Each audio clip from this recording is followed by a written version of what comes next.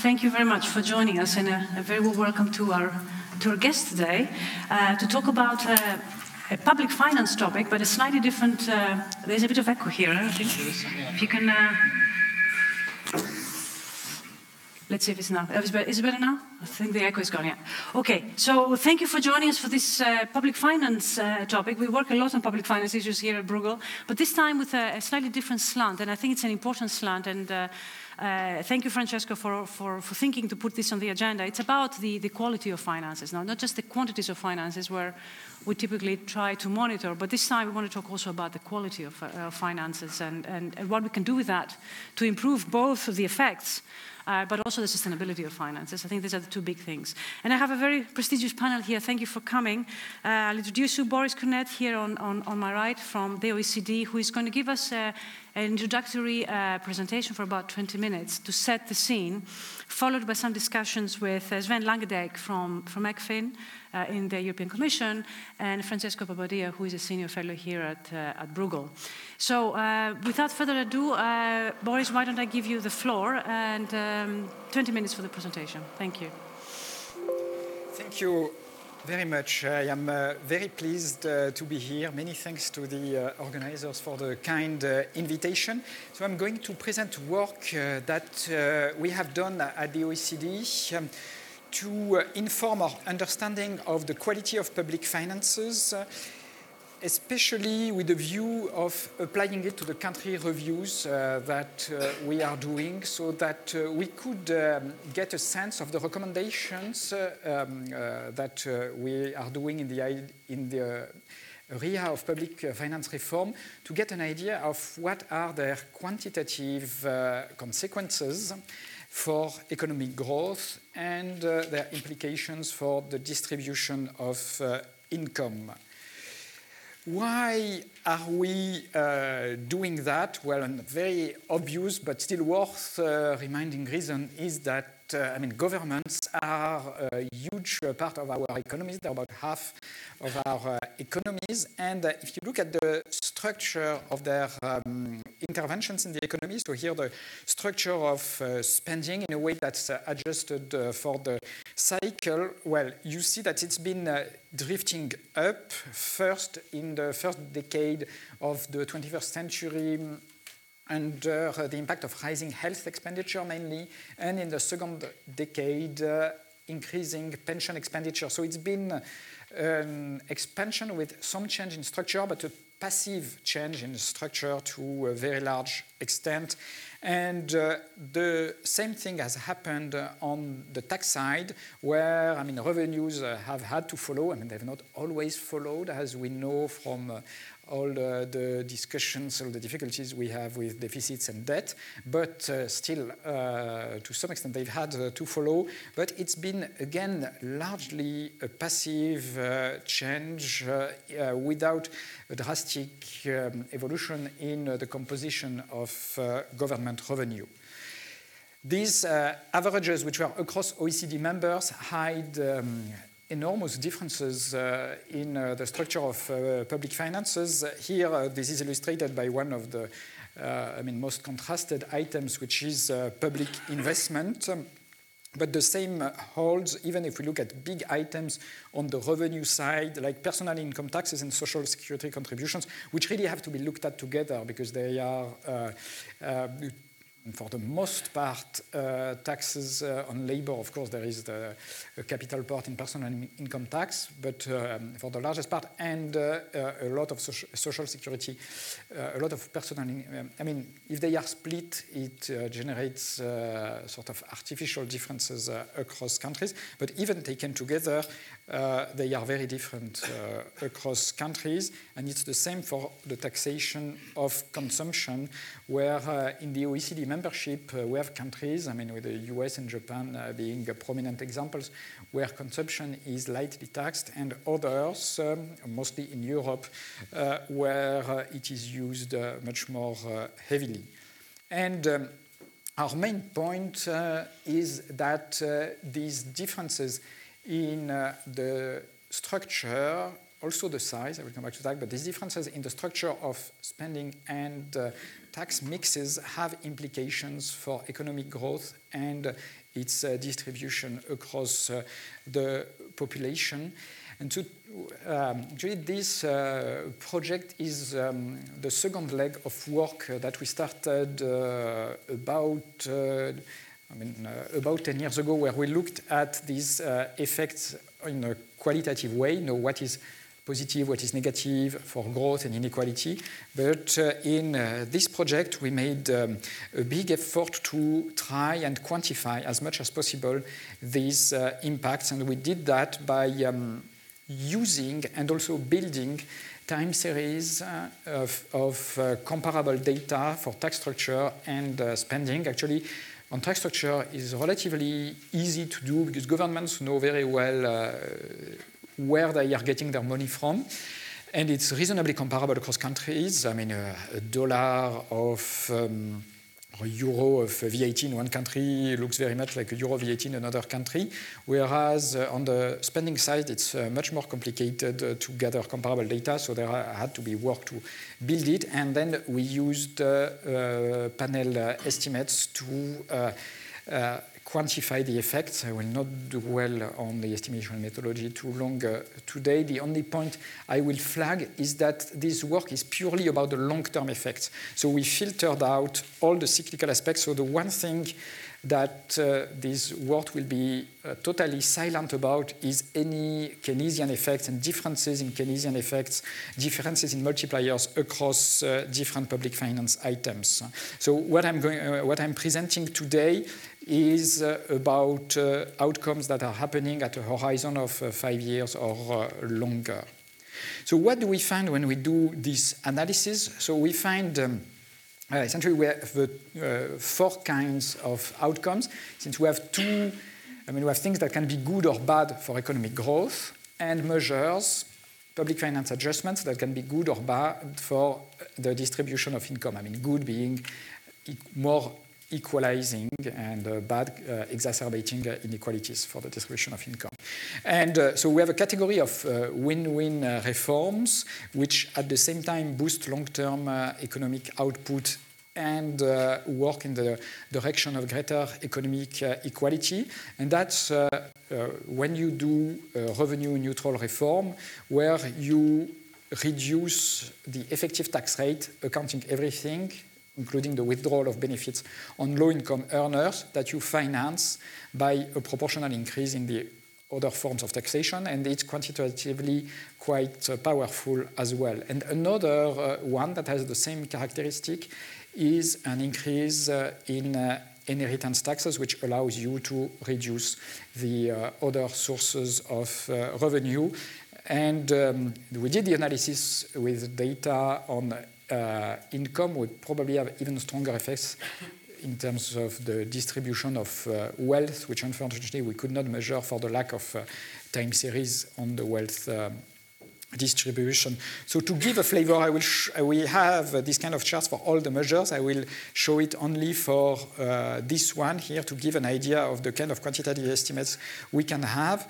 This is a plot of the long-term change in disposable income that is estimated to happen after the labor tax wage for low-income earners, 33% below average income, has been reduced by 1 percentage point, and the money generated by that has been used to the money needed to fund that has been raised from other taxes. And you see that people at the bottom benefit more because they benefit from the general positive effect on growth, which comes from greater labor force participation and greater employment at the lower end. So this benefits everybody. But of course, they also benefit more from the fact that their own effective tax rate has been reduced. So they have an extra boost that is visible on the left-hand side of the chart, which are the effects for the lower income deciles. And so we have the same for the other measures. Then we have a bunch of measures which are public finance reforms that we identify as producing positive output effects without significant changes to the income distribution. So they include reallocation towards public investment, in fact, reforms that reduce the rise, slow down the rise in pension spending. In the tax mix shifts towards a greater use of recurring property taxes, or the property taxes that are paid each year, not the transaction taxes on property, and lowering the effective corporate income tax rates. And here, just one word to say that the result that this is positive for growth is really uncontroversial. One that is a little bit more is the fact that we find no systematic effect on the distribution of income, but remember that we look only at long-term effects, and we are looking at OECD economies, which for most of them are very open, and a strand of the recent literature on corporate income taxation is that in open economies where capital mobility is much greater than labor mobility, a lot of the incidence of corporate income tax over time will be on the labor factor. On public investment, one word to say that there are limits to public investment. There are limits, of course, at the micro level. There can be bad projects, but even at the macro level, if you already have a very high capital stock, an aggregate increase in the capital stock does not necessarily generate a positive long-term effect on growth. We find that. And if we look at this region to the lower side, to the right side of the chart, where the effect turns negative, we have actually only one OECD country that is there, which is Japan. And then we have reforms that are more problematic in the sense that they are positive for output in the long term, but they are also generating a more dispersed distribution of income, or, they are benefiting the rich more, to put it differently. But what we find when we put together the output and the distributional effects is that the output effects are stronger, so that when they are combined with the distributional effects, in absolute terms, these changes leave nobody worse off, even if they increase dispersion. But they still come with the difficulties related to this wider income dispersion, and they are changes in the size of government. I will come back to this. All the other detailed reforms are for fixed size of government, fixed spending, fixed revenue with reallocation, but we also look at the effect of government size separately to avoid mixing the two. Another one is reducing public subsidies, because we know that they are often economically distortive, but very often they are there to protect vulnerable groups, and indeed we find that when they are reduced in the long term, they tend to come with lower incomes for the most vulnerable group. And of course, lower net wealth taxes, they will benefit the rich much more than the rest of the population, even if reducing them means reducing a quite important source of distortion, and so something that is positive for the productive potential of economies. One additional word on the size of government, where we find that the size of government does not have a systematic link with long-term economic performance. However, it does when taken together, interacted with the effectiveness of government. Ideally, we would like to measure the effectiveness program by program, spending item by spending item, and it's something I hope that can be done systematically in the future. For now, we have a measure we like, which comes from the World Bank, which is as part of their global governance indicators. They have an indicator of government effectiveness. This was designed more for developing countries, but actually we find it works well also for developed countries. And so it ranks countries here from the left, which is lower perceived effectiveness, to the right, higher perceived effectiveness. You see, and what we find that when this is interacted with the size of government, when effectiveness is very high, a bigger government is not necessarily negative for long-term performance and can even be associated with better performance for the group of Scandinavian countries that you see in the dark blue part of the chart on the right-hand side. And this is to say that we can do the same sort of distributional calculations that I briefly showed before. We can also look at, for the items that have no distributional effects, at long-term effects on the level of GDP. What this chart shows will not comment on all the items, obviously, is that the spending items, and you see especially investment at the top, tend to have bigger quantitative effects than the tax items that you see more at the bottom of the chart. Something that is not visible on this chart is that the speed of the impact is also greater for taxes. People adjust faster to taxes than spending reforms take time to produce positive benefits. So that if you look at a 10-year horizon, the tax reforms have the same positive effects as the spending reforms. But if you look at longer and longer horizons, then public investment,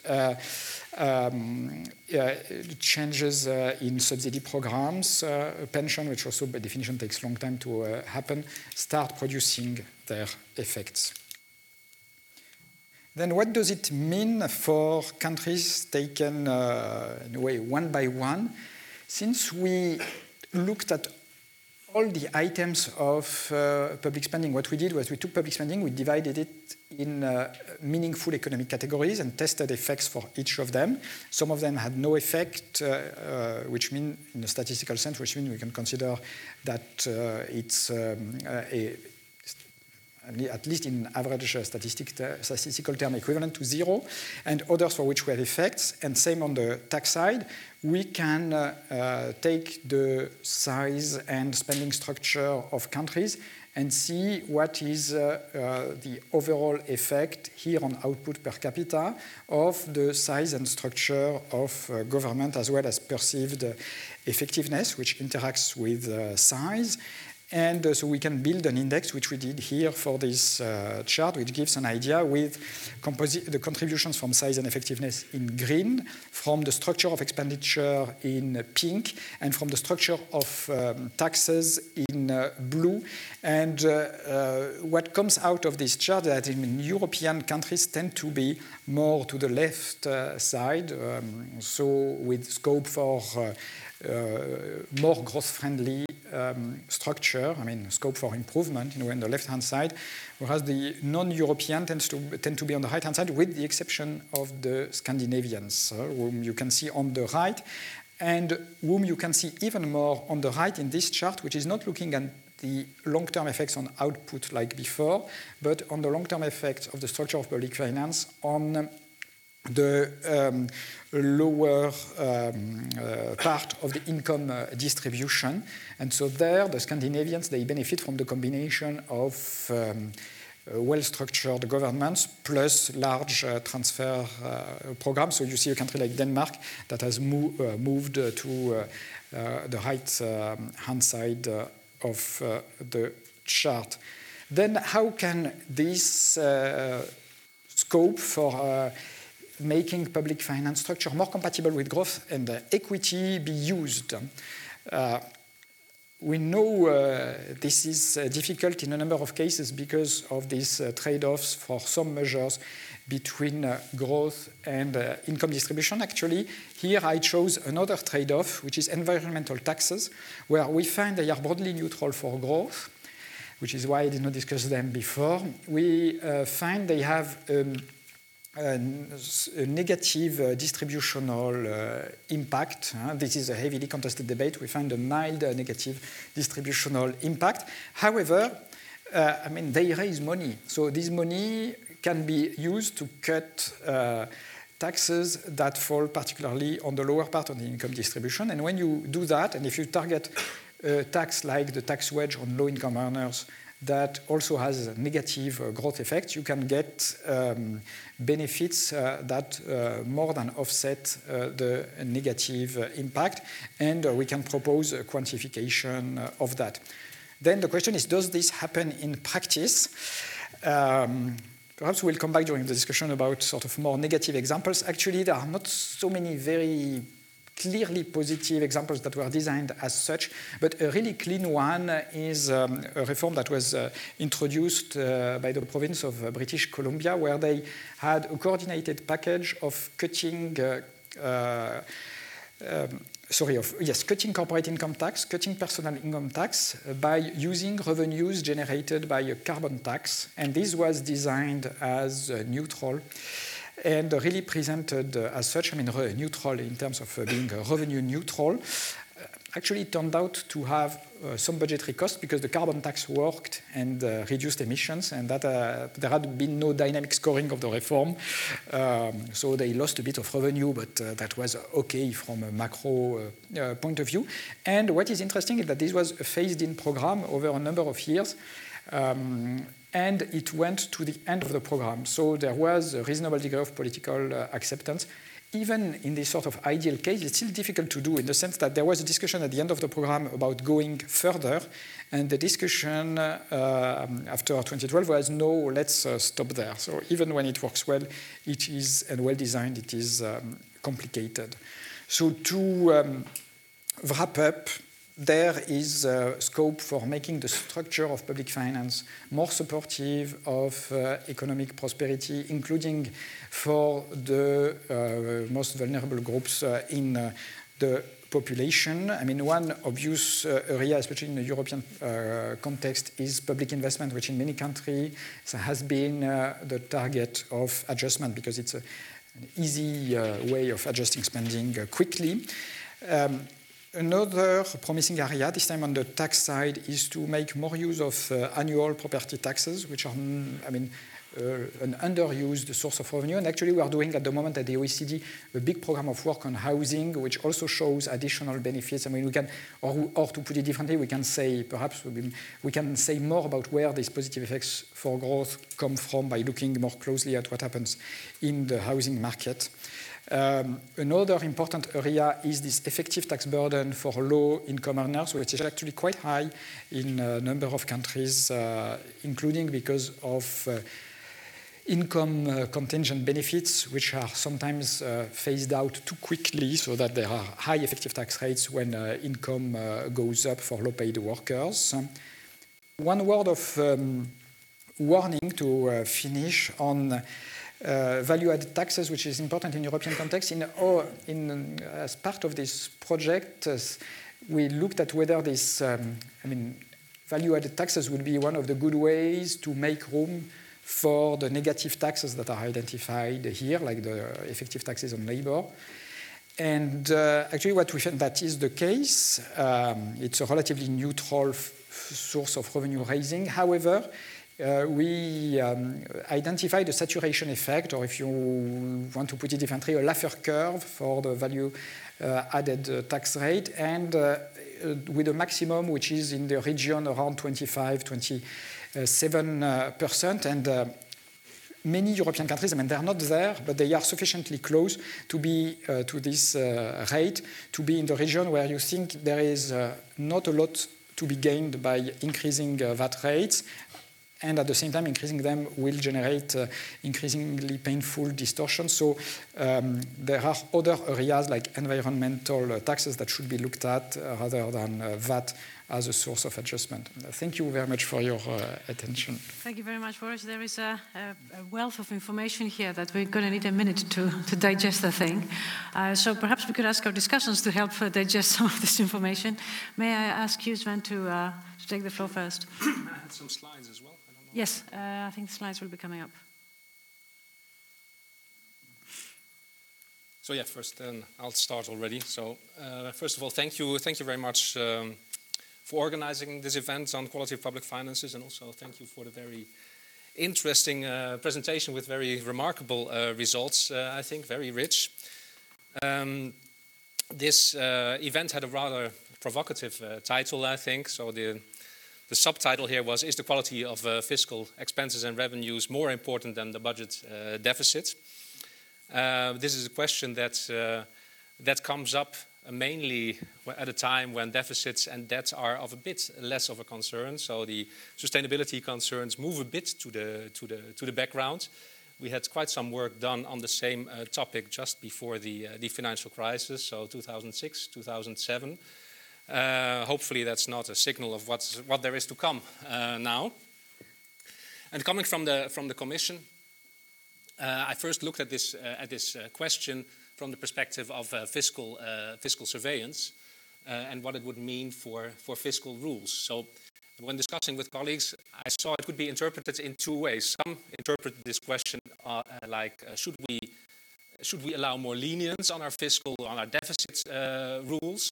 because if countries go through an effort to improve the quality of public finance, maybe that should allow some lenience on the budget. That's one approach, or one way of looking at the question. Another one was, it's all about, if the quality of public finances is important, the member states can do that within their budgetary constraints, so we do not need to be more lenient on the budget, and they can manage within this 50% that they control.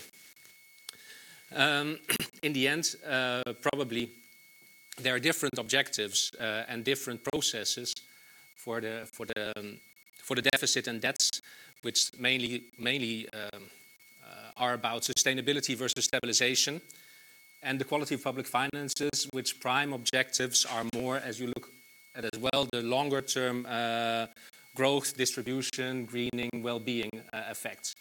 There is, of course, some link between the two. There's a growth link, and with that the sustainability link, but the question is this of first order importance or not? So maybe we should keep these processes separate, and both have an interest and a merit in their own right. So I want to raise three questions or issues today. The first one is on, a lot of attention is on the composition of public finances. So on the expenditure side and on the revenue side, and in particular on the expenditure side, we may wonder whether it's really the composition that we want to focus on, and is the composition maybe of second order importance, and is it not more about the efficiency? So more about the how we spend than how much we spend. Second point is, as I'm from the Commission, I will recall a bit how in our work, our coordination processes in the EU, we do look at quality of public finances, what role it plays and what instruments we have, what recommendations we give. And third, I want to very briefly look at public investments in particular. Now, starting first on composition versus efficiency, Boris already mentioned that it's important to look deeper into the details, so that's something that I would like to look at here.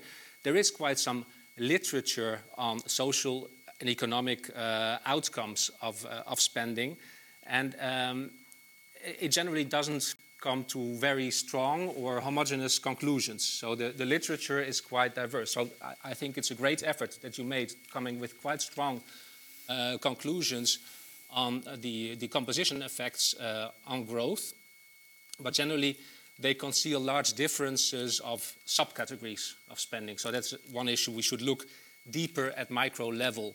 For example, if you look at education, here you looked at education as a whole as an important growth enhancing expenditure, but you may want to look more in detail. For instance, there's the research from Nobel laureate James Heckman, showing that especially early childhood education is the prime expenditure target by which you can really enhance growth and social outcomes. And even when you do that, you may want to look again at micro level. How do you do that? Even there, when you have some evidence, there's still difference on the ways you can do that. Another example is reducing class size is a topic in education, again, that's often looked at and generally is not considered very efficient in the way you can enhance student achievement. So again, what kind of reforms matter? The country settings matters. The degree of public and private spending in different categories matter. What's the institutional structure? And the quality of governance that you also mentioned is extremely important. So overall, maybe how the money is spent may be much more important than how much is spent. Now this I show for illustration. It's very simple. It's not at all as deep and thorough as the work that you have done, but it gives some illustration of quite large differences with achievements that are made with different degrees of, or different amounts of public expenditure as a share of GDP, what they do with student outcomes. Even more difficult it is looking at outcomes on economic growth or GDP per capita. So this is an intermediate outcome where what that we look at is the PISA scores for educational achievement. So we did this same exercise for education, health, social spending, and looking at a range of different outcome indicators, including growth, subjective well-being, inequality, life expectancy, etc., and looking at spending as a share of GDP and spending per capita. And overall, for all these exercises, they show very similar results. So what the main message to me is of this is there seemed to be quite some scope for improving efficiency or effectiveness of measures. If you compare across countries, take Cyprus or Denmark, both spending 5% of GDP on education, both could increase efficiency by moving to the left, spending much less, achieving the same outcomes. It's very simplistic analysis, but it does give some signal. Maybe what do other countries do better? And the same, they can, with the same spending, many member states could maybe achieve higher outcomes. So the effectiveness could be improved. So combining this simple graph with the findings in the broad literature, it may indicate that better outcomes are often possible with the same expenditure by spending better rather than more on some of these expenditure items. So second point I wanted to address is the EU surveillance context. In the process for coordinating national economic policies, we have the process called the European semester. It's one of our main tools, and it also is used to improve the quality of public finances. And over the years, we've addressed many recommendations to member states. And it's not a coincidence, maybe, that the measures that are listed here as the ones that are most often shared with member states, to quite a degree, coincide with what you found as win-win measures, and especially on the tax side, where you also said it may be easier to analyze on the tax side. The findings may be easier than on the expenditure side. So here's just a list of the issues that Boris just mentioned before as well: lowering the tax burden on labor, reducing the tax wedge for low-wage earners. In addition, broadening tax base, improving tax compliance, again, making use of lessons learned by other member states, applying best practices. And on the expenditure side, for some member states, indeed, we stress the importance of safeguarding growth-enhancing expenditure, despite caveats there are. But then it may be, if there's a lot of pressure on these expenditure items, this is signaled in these member states. And in addition, increasing the effectiveness of public spending, including by recommending spending reviews. Now, one concern we have here that may come up at the end or in the discussion as well is that implementation of the recommendations is rather poor. Question is also, why is it poor if many of them are win-win? And yeah, so that's an issue that we should look into more deeply. Now, a quick look at investments. As there was a dramatic fall in investments since the crisis, and it has not recovered, and is so still well below pre-crisis levels.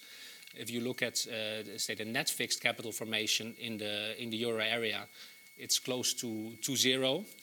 So that is some cause for concern, as it not only is important for potential growth and competitiveness, it also is one of the drivers for demand in the recovery. And another aspect of quality of public finances that's not often discussed is the budgetary flexibility.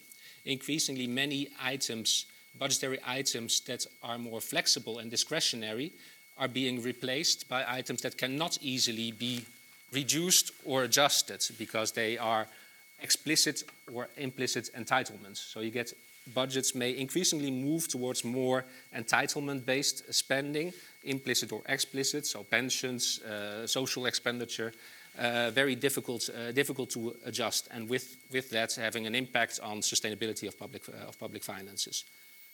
What can be done about the low investment? European fiscal boards and many academics suggest, for instance, introducing some fiscal golden rule in surveillance, but we know there are many caveats, very, very tricky, very difficult to introduce in practice. Now I end with some questions. Much of the quality of public finance analysis is on the macro composition of expenditure.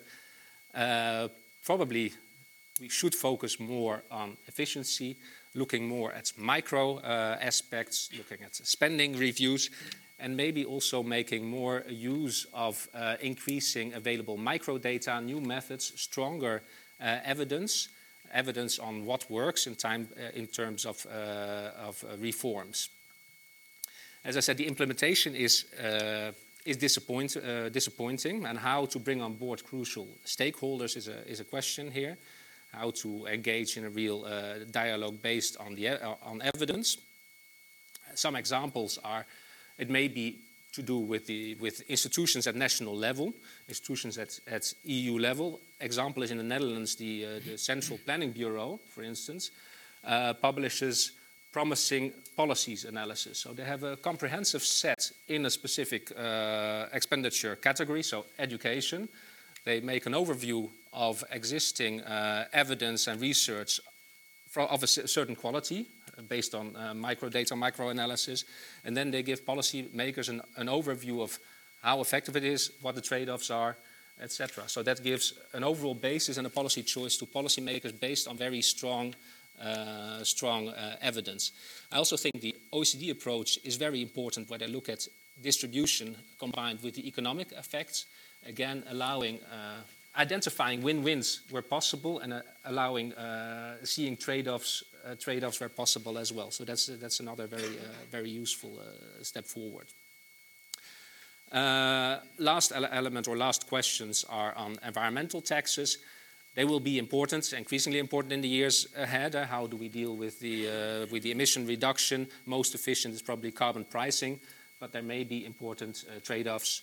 But maybe they're not so important as Boris just said. But there may be trade-offs and how to deal with them. Well, in the presentation by Boris, he said it should be combined with cuts in effective taxes on low-income labor. Should it be low-income labor or more just low incomes? Then you deal with all kinds of new trade-offs between making work pay, unemployment trap, in-work poverty trap. Where do you increase the marginal tax rate? So maybe overall, I say there are many more questions for discussion on this very interesting topic. Yeah, thank you, Sven. I don't think you've narrowed down the information that we received from Boris earlier on, but they all very interesting questions. But let me just take perhaps Francesco's comments as well, and then we can come back to discussion. Well, thank you very much. I must admit that the first time I was really exposed to this qualitative public finance, I was a bit like St. Paul on the way to Damascus. I mean, I was struck by this because I was very much concentrated on the usual quantitative issue. I mean, what is a deficit? What is a level of debt? And of course, I knew that there was something behind that, but I never really paid much attention, nor did I realize that you can go much beyond saying, yes, it matters. I mean, you can measure the way it matters. You can measure the consequences or one or the other way of composing public finance. So I have some analytical questions and I have some policy question on this issue of public finance. I mean, if you, like me, listen every 8 times a year to what the president of the ECB has to say in his press conference, you would realize that he always mentioned to look at the composition of public finance to find out ways to foster growth without touching on the balance and without touching on the deficit. So he stresses this point of qualitative public finance, even if he doesn't call it that way. And yes, I mean, this looks sensible. I mean, when you listen to him, yeah, he must have a point. But then you ask, what is the empirical evidence about this? I mean, is it strong? And what I found in the presentation based on the OECD material, which is consistent with what you said, is that the empirical evidence is quite strong. I mean, there is quite a lot that you can do by working on the composition. And then there is a question of the efficiency, which is the next step. But already working on the composition, you can do quite a lot. And what is even more interesting in a way is that you can do a lot not only on growth, as Draghi says, but also on inequality. And even if environment and climate are not the emphasis in the OECD studies, there is something about green. So, okay, you have a tool that can do something on growth, can do something on inequality, can do something for the climate. That seems to be, what you could dream of in your best dream. And then there is the question of, can you go beyond the composition to the efficacy, effectiveness? So yes, it's one important step to look at the composition. The next step, which is probably empirically much more difficult, much more complicated, is not to look only at how much you spend on education, but which is the effect of education, how effective is education or investment or health or whatever other item on the revenue or tax or expenses side of public finance. So I think that the theoretical and empirical foundation of qualitative fiscal policy are robust. So it's not only promising, but we do have elements to say, well, yes, we have something here on which we can work. And we heard something from Boris about how the estimates of this famous Laffer curve fit into the discussion about qualitative fiscal policy. And my understanding is that this is too rough a way to look at public finance to really address the issue of you have to take that into account, but that is really a very first approach to qualitative public finance. So these are my analytical questions.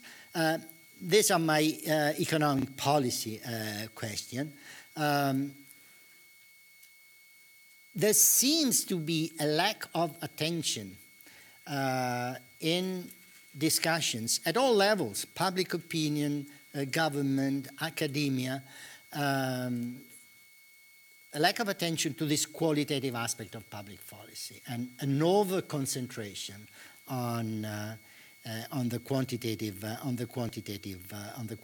side. So my answer to the question is, would a shift from the quantity to the quality be justified? Yes, in red and strong point. Then we come to a more difficult issue. Public acceptance of qualitative public finance. When you really have to tell people, no, I'm sorry, you cannot have more of this, and you can have less of this, and you have to pay more taxes here. It seems that qualitative public finance meets more hurdles than quantitative. And I understand that British Columbia is an interesting case, but this is a province in Canada. So we are not talking about a large sample of countries that manage to do these kind of things. So is it more difficult from some economic policy point of view? Then the other question is whether this qualitative public finance is and should remain a purely national issue, or whether there is some role for international organization. And I understand, also following up on the EU experience, that the success is at best mixed. But on the other hand, if you look at some of the charts of Boris, where you see the huge disparity between countries, I mean, from the worst to the best, you realize that there is an enormous opportunity for everybody trying to move towards the efficiency frontier. And you would think that the role of international institutions there would be crucial, would be critical in helping countries do what is good for themselves. My last point is, of course, we know that the attempt to guide the quantitative fiscal policy in the euro area by means of rules is, what word should I use? Complicated, to say the least. I would not belong to those who say that this has been a failure, because it has not been a total failure, but it has not been a success either. So we start from mixed situation as far as rules for quantitative public finance. The question is it possible to have rules in qualitative public finance, or we just have to say, well, no, structured discretion is the only way to go. So one question is national versus international, and the other is rule-based versus discretionary, even if structured discretionary approach.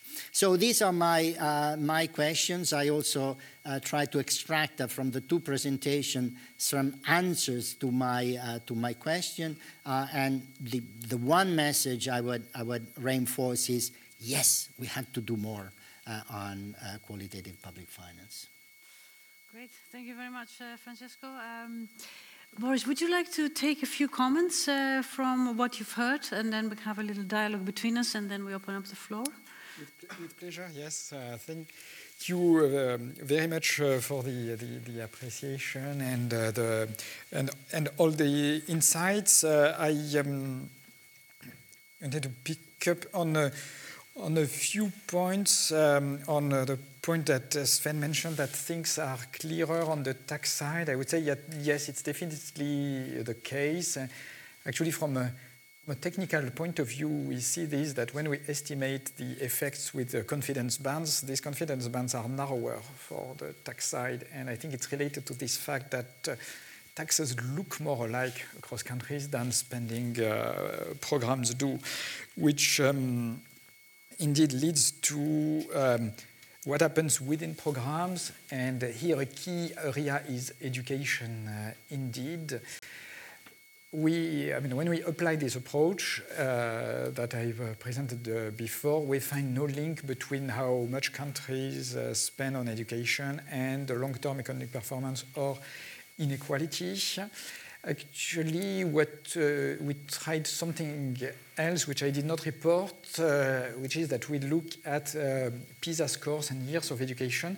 When we do that, we find that, yes, if we take PISA scores together with the average number of years of education, there is some link with long-term economic performance, which means that what matters there is not really how much money goes into the machine, but what is the quality that goes out of the spending programs. This is, I will have to qualify, this is something that holds for OECD and EU countries.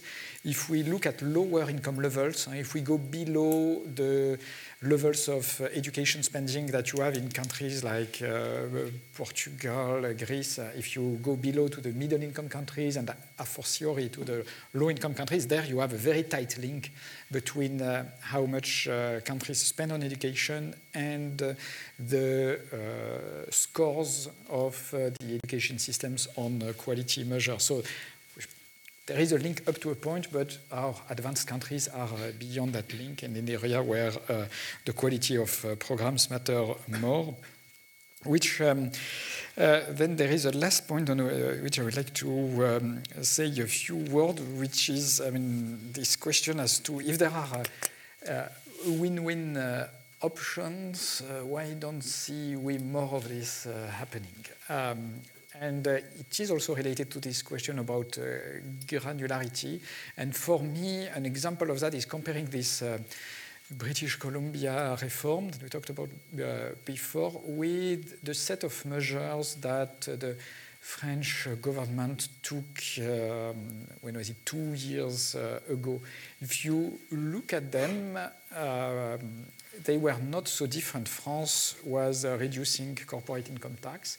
It was reducing social security contributions, and especially the ones that fall on lower income earners. And a good chunk of that was funded by an increase in fuel taxes. So if you put the bullet points for that, they don't look very different from the bullet points for British Columbia. However, what was, and the difference is that, I mean, it was not acceptance. What happened was the Gilets jaunes movement and a lot of backtracking, and probably the case for environmental taxes has been damaged for a long time in the French policy discussions. So what was the difference between the two? Well, technically, one was that it was not simultaneous, because in the initial plan, the cut in social security contribution was gradual, was due to occur over time. Perhaps more importantly, it was really not announced as a package. The tax cuts measures were announced first, and then there was a recognition that there was a budget hole that has to be filled, and fuel taxes were picked. And then that's where the first area where we need to get more granular to understand what happens is that it was an increase in fuel taxes and not a carbon tax. In fact, I should be more precise, it was an increase mostly on motor fuel taxes, which are already sort of the items that, in terms of carbon taxation, are the most taxed, and that was including a lot of other emissions that were not covered, whereas the British Columbia carbon tax was a true carbon tax. All sources of emission of CO2 were covered, so that includes heating oil, this kind of things. And then another source of difficulty, which probably is more in a way more challenging, because the ones I mentioned before were more about design and communication. The one that is probably more challenging is that when we do our analysis, we look at what happens to low-income earners, and we find that indeed, if we package, for instance, higher environmental taxes with lower taxation of low-income earners, all groups are better off. But if we look within these groups, we'll still see differences.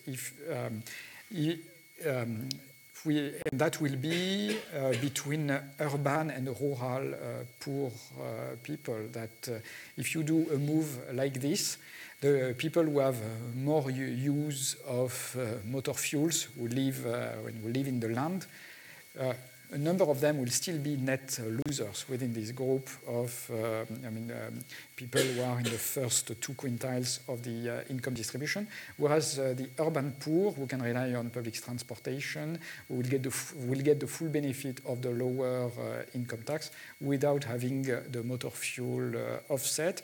And indeed, if we look at the geography of what happened in France with the Gilets jaunes movement, it was very much that. It was not an urban movement. It was not about the banlieue. It was really about the countryside. So that in practice, this kind of tricky questions arise and have to be dealt with by packages that are even, more carefully designed at a more granular level than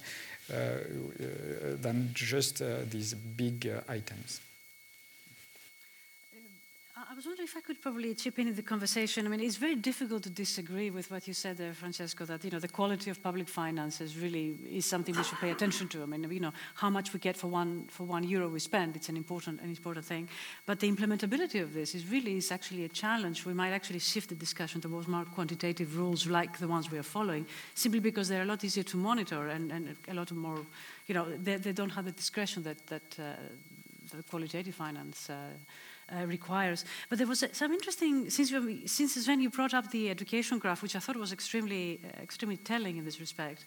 I wonder what to make of it. There was 2 countries that I sort of picked up, which you had Bulgaria and Cyprus, which achieved the same PISA score. but Cyprus spent twice as much to get to that effect, right? So, you can, by looking at this graph, you can say that there is efficiency gains here. You can achieve the same results in PISA scores if you were to sort of half your expenditure. But is that correct? I mean, the efficiency frontiers that I think you brought it up, Francesco, is an important thing, and it cannot be a general efficiency frontier. Cultural aspects, systems matter. And in fact, if I wanted to be provocative, Cyprus is one of the richest countries in Europe. So if you were simply to correlate expenditure and education and growth, so the level of welfare, you have huge gains there by bypassing PISA scores, right? Whereas Bulgaria, which is one of the poorest countries, spends also much less. That's actually what matters at the end. The result is actually welfare, and the PISA score is an intermediate step. I'm being provocative here, so for the sake of argument. So at the end of the day, how do you define efficiency frontiers? Right? You can take this to example because I think that's an important one. Cyprus is going to be one of the richest countries here, spends a lot on education, happens to do rather poorly in terms of the PISA scores, but actually achieves very good welfare as a result. So, where is the efficiency frontier? And, it is multidimensional, the efficiency frontier, and it will be very different, I think, from country to country. And while I'm that, I also wanted to raise a question about the definition of what you mean. So a win-win reform, right? Because, you're quite clear about the fact that a reform that reduces inequality is a good thing. But you don't do this intergenerationally. You do this within generations, right?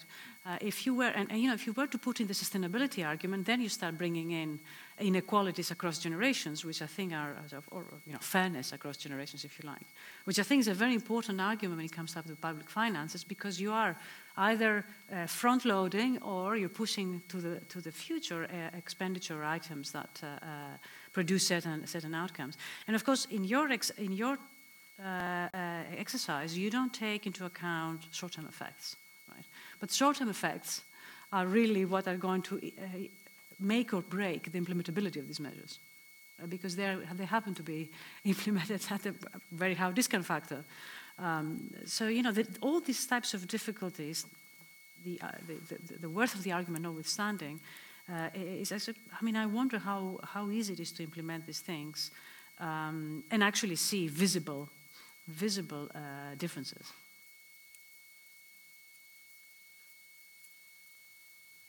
Yeah, that's for me, yes.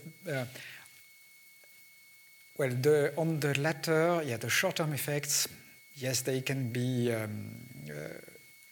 They can be obstacles. Sometimes they can work on the positive side. For instance, public investment, making. Shifting spending towards public investment. This is one area where the short-term effects should work in the positive side. That you would have really even bigger effects, positive effects in the short term than the long term, since most of the literature on Keynesian multipliers finds that within spending, it's the area that has the biggest demand effect. So there. That is an area where there is support. On the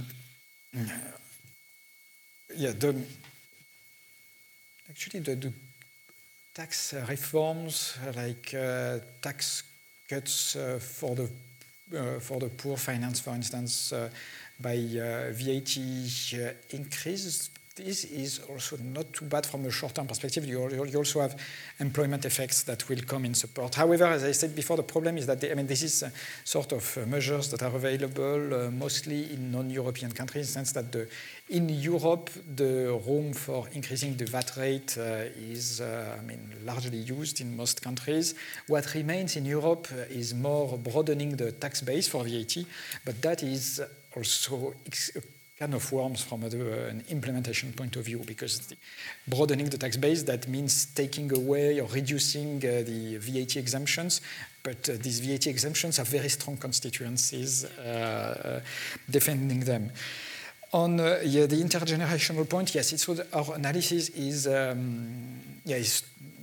not informing this debate. That is absolutely the case, and it is one area where surely also the question of not only the quality but the quantity of public finance comes back, because then the question of debt becomes a huge one for intergenerational fairness, which is why, in particular, when we take the results of our empirical work to the policy debate, the area where we are most cautious is pension, where we will tend to draw also from a lot of other analysis, because, I mean, anything said on pensions has to take into account the intergenerational aspect as well.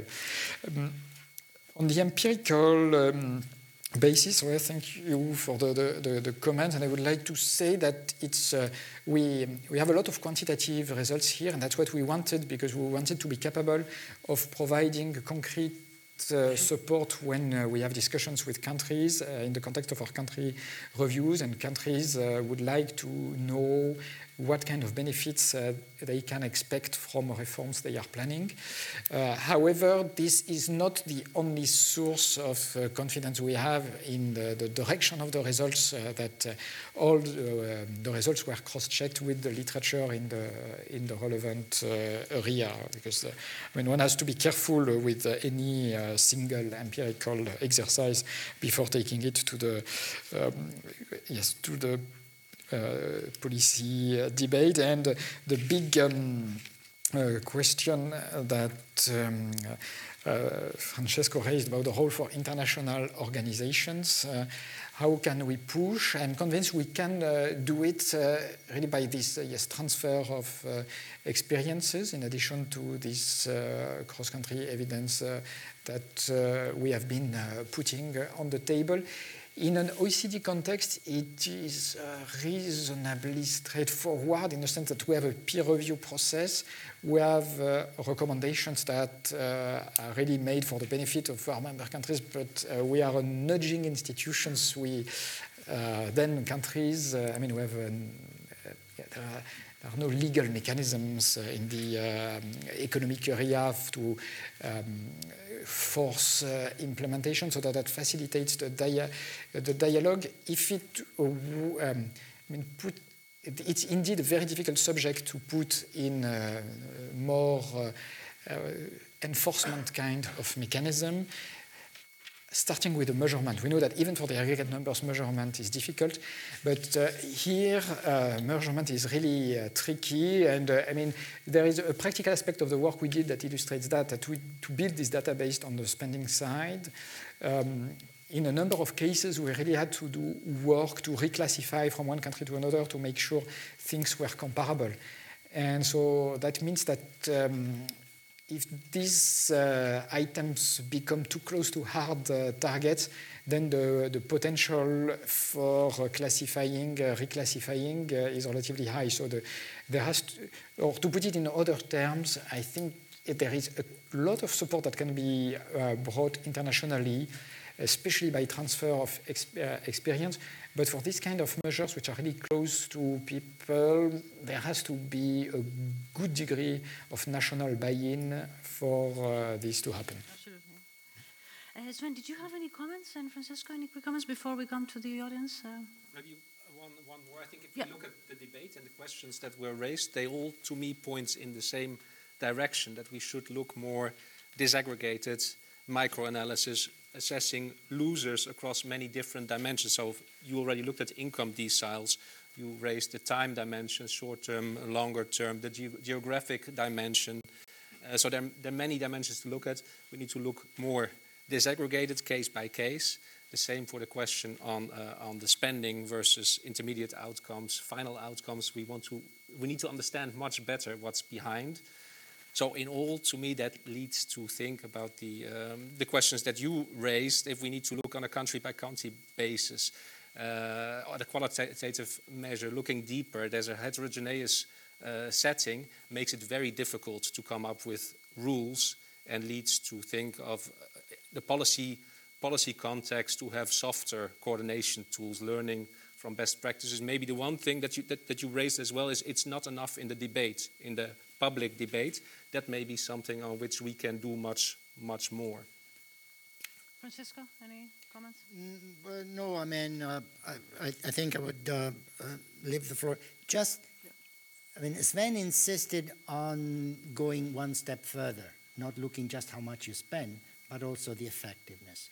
Your kind of quantitative exercise, could it be done by increasing this further refinement, or you would have to move from a more quantitative to a more qualitative kind of, which would mean somehow a loss of precision? I mean, if you would rewrite this paper following Sven's suggestion, could you take into account the effectiveness of the spending and not only the size of the spending?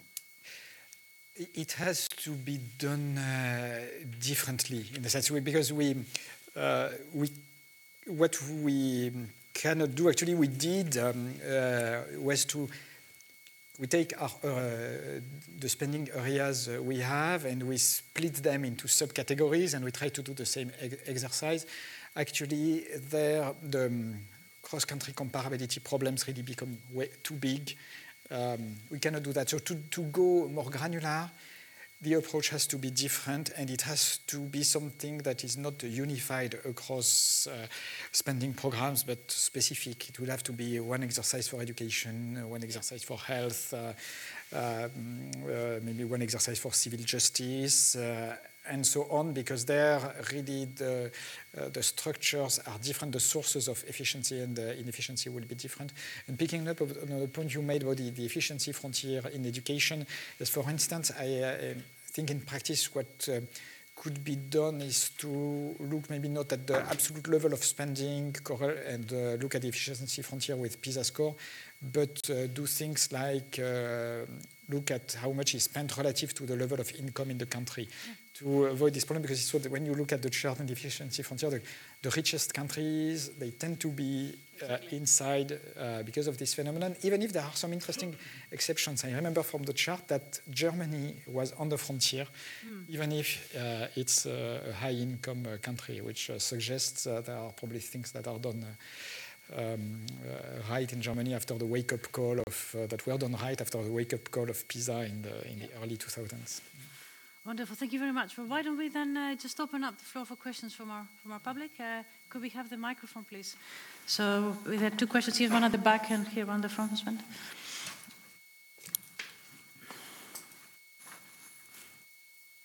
Could you introduce yourself? And yeah. So it's on. I'm lecturer at the University of Brussels, and in an earlier life I've worked in the Commission on those issues as head of unit in DG taxation and was involved also in the European semester. I had two questions. One, as you mentioned, VAT and VAT rates. You have mentioned in the discussion the exemptions of VAT, but you also have the VAT reduced rates, which, and there is a lot of literature that shows that VAT reduced rates is a very poor instrument to redistribute income, and in some member states you could get a lot of additional revenues by phasing these reduced rates out. And I wanted also to draw the attention to environmentally harmful tax incentives and subsidies. It's not only a question of increasing environmental taxation, but the first step would already be to phase out these harmful subsidies and tax incentives. And you have, I think, an example that should be well known in this room is the company car taxation in Belgium. And that is, I think, an interesting example, because the Commission has, since years, and also the OECD probably as well, recommended to phase this distortionary system out. Also, the Bureau du Plan, for instance, has worked on this in Belgium, so far to little avail, simply because politicians have understood that the voters are extremely eager to keep the company cars, even to sit in the traffic jams with them, and are afraid to rectify this, although it is something that has a sizable macroeconomic welfare loss. and a lot of revenues could be also found in rectifying this. And I think it's an illustration of the problem is why does it not work or not to the extent that we would wish. It's because of political economy factors that block sensible decisions from being adopted and implemented. Thank you. There was a question here from Lars, and then one at the back. Thank you. Lars Hogart, formerly with the Commission, now with consultancy TradeUp. Thanks for the presentation. I think it was very good that we start this kind of a discussion, but it does lead me to the observation that unfortunately we didn't have that kind of discussion when the Stability and Growth Pact was put together, because the Stability and Growth Pact, as to quote a former Commission president, is stupid in the sense that it completely ignored what kind of expenditure, what kind of revenues that we were talking about, just had these absolute figures on debt and deficits. So now in an environment with low interest rates or zero, even negative interest rates, the argument has been always that with a deficit and with debt burdens, this would be a burden on future generations. But in an environment where we are now, future generations would be legitimately criticizing us for not undertaking growth-enhancing types of investments, even if that did lead to a exceeding of the 3% deficit or whatever rule we have. Because the growth-enhancing investments, whether it be bridges or highways or research and development or education or whatever, means that the cake is larger in the future, and with inflation, the payback is lessened. So future generations would say, you had the Stability and Growth Pact, but you missed the train. You should have done quite the contrary. You should have increased expenditure, and especially the quality of it. And I think in that connection, it's unfortunate that we haven't had that discussion before, but now, if we can have it, it makes a lot of sense. The point is really then, can you agree amongst the Eurozone and within the EU, what is a quality investment? Does it prove to be growth enhancing, what you're spending money on? And you can have quite a fierce argument about that. But as long as you have the dogmas of Schwarze Null, for example, in Germany hanging around, it completely blocks for that kind of constructive discussion. So I think that's a way forward. Just one observation. Corporate taxes. This is now being discussed also in the OECD. And there was this conference the other day where a Swedish analysis was made by which, in principle, corporate taxes should be zero, because it reduces the profits, it reduces the capital base, it reduces thereby the investments that a company would otherwise undertake. It puts pressure on wages in that company. It can't afford to pay as much as it otherwise would be. So it's negative. Basically, that's the concept. Corporate taxes are negative on growth.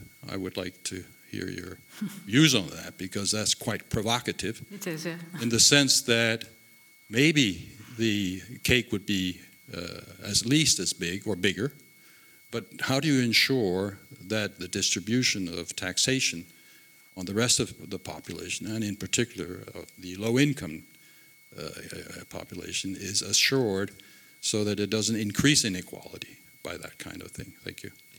Thank you, Lars. Let's take the last question there on the back.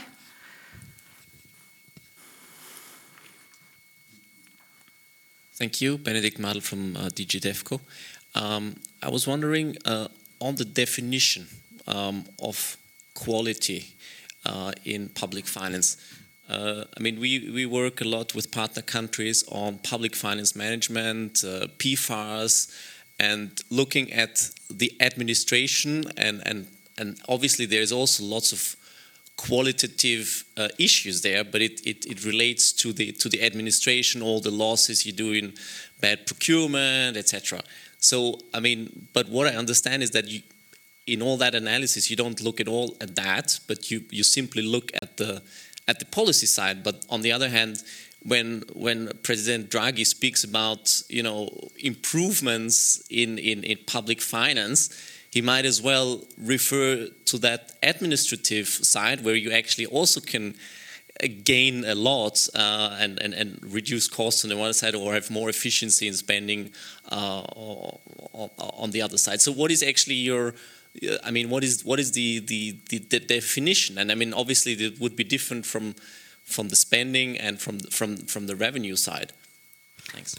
Can we come back to you, Boris? This is a very specific question, if you can want to take that, but the others are a bit more general. We can involve everyone in the panel. Yes, maybe, yeah, this one, to some extent, we pick up with the measure of effectiveness, even if it's perceived, it's by the people who are benefiting from the government services. Actually, we try to look at it by using other World Bank indicators about quality of administration, etc., but they are highly correlated, so it's difficult to distinguish, and they all capture the same thing. Actually, to do this properly, and that could be part of this agenda for the future and looking within sectors. I think when we talked before about education and health, these items, but when we talk about investment and also general administration, if we want to look at the quality of investment, we have to look at the procedures that are in place to manage it, to screen the investments, to manage the projects when they are being developed, and to evaluate ex post. And the same for general administration. If we want to look at the effectiveness of general administration, we have to look at what are the procedures in place. And there is a quantitative agenda there that is still to be picked up about building or even using some of the indicators of how public sectors are managed, because there are more and more indicators that are done. We do some at the OECD. The Hertie School in Berlin is doing some. There are others. And relating these to measures of performance. But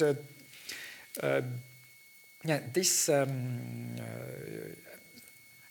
I mean, I agree this is important, and it's probably where we have to go for the future to bring this debate forward. Here we just, to some extent, we touched it through the angle of effectiveness as perceived by people in the survey indicators of the World Bank, which is interesting, but is outcome indicator. So it will be interesting to see what are the policy levers that make this outcome move. And do you think that corporate taxes need to be at zero? Well, that's... and remain revenue neutral? Remain revenue neutral. Well, there is... I mean, it's a tax that generates distortion. We find, indeed, in our analysis that higher corporate effective tax rates are associated with lower long-term economic performance. However, this is estimated in a sample where, I mean, we don't go all the way to zero, so we should be careful. This is true around the historical average of our sample, which also was higher than the levels we have now, because we've been a lot of cuts in corporate effective tax rate. So, I mean, there is a lot of literature about the negative effects of the corporate income tax. There is also, it is true, a lot of technological and policy advances that bring other ways of taxing capital income.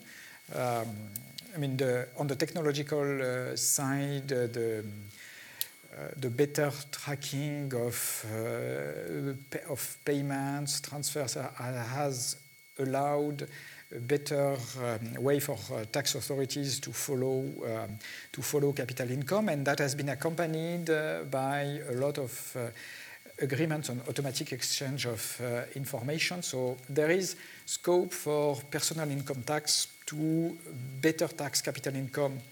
So this is all the case for lower corporate income taxes, but these will never be to zero. I mean, zero cannot be the optimum because there are also a lot of economic arguments for keeping corporate income tax at the most basic one is this idea of having a withholding tax on capital income gains to avoid leakage. I think more sophisticated is the argument that there are a lot of small and medium-sized firms where it is very difficult to distinguish between what is spent by the firm and what is spent by the individual or the individuals running the firm. And so the capital income tax rate as zero would open huge possibilities for tax evasion, even in a world where capital income would be perfectly taxed when it is paid to the capital factor. So to me, these studies that come with the recommendation zero capital income tax rates, I mean, I understand their logic, but I think it's a case of pushing a logic to an extreme where it does not apply anymore because it is omitting other factors which become increasingly acute when you reduce tax rates. Francesco, any comments? I would like to touch again on this issue of the possible, I mean, you raised that and was mentioned again by that gentleman, about the interactions between quantitative and qualitative. I mean, you said two schools of thought. One is, well, since you're doing the right things on the qualitative side, we give you more leeway on the quantitative. And the other opposite is, well, since you have a lot of room to do things on the qualitative side, don't bother me with asking for leniency on the quantitative side. And there was this reference to the Schwarz-Null. And my point of departure, and of course I'm willing to change my mind if I'm convinced, but my point of departure is that separating the two issues would be useful. So you think what is best to do on the quantitative side, counter-cyclical policy, yes, counter-cyclical policy, not, sustainability of debt, and all these things that we know very well. And then you have an issue of how you spend and get revenue, and you don't mix the two. I mean, these are two different exercises, as I tried to say, and I think that this is coming. One is overemphasized, and the other is sort of a bit neglected. But I would keep them separate. So maybe we need the counter-cyclical policies in Europe, yes, but that's another discussion. In the meantime, let's improve on the way we spend the money. Thank you, Francesco. Sven, any? Yeah, I would agree with that. On maybe something else on the. You said the pact was called too stupid. Now we're a bit more concerned that it's too smart, because it's got so many rules now that the complexity is an issue, not the simplicity. The other aspect of that is you mentioned the decline in interest rate. With that as an argument, also on that, the pact is a bit smarter than perceived, as this decline in interest rates gives fiscal space in primary expenditure. So, for instance, Belgium has got 4% more fiscal space now than it did in 1999 in primary expenditure, which is the relevant thing if you think about investment. And on the rest, why to keep them separate? If you have 50% of GDP in which you can decide what to use for growth and for social or other expenditure, maybe that should be sufficient, and we should not worry about 0.5% extra or 1% extra there. That said, the Schwarz-Null is not an element of the EU rules, and we do encourage countries with fiscal space, like Germany and the Netherlands, to invest more and to spend more.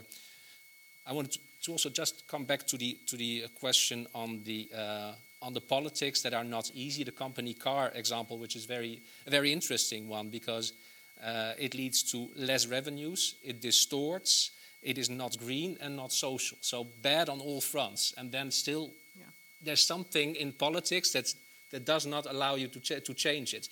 A similar example when I worked on Ireland was children's shoes. It's not as bad for the environment, but there was low taxation on children's clothes and children's shoes. In the end, if you looked in the shops, then the children sizes went up to 40 for the shoes or larger.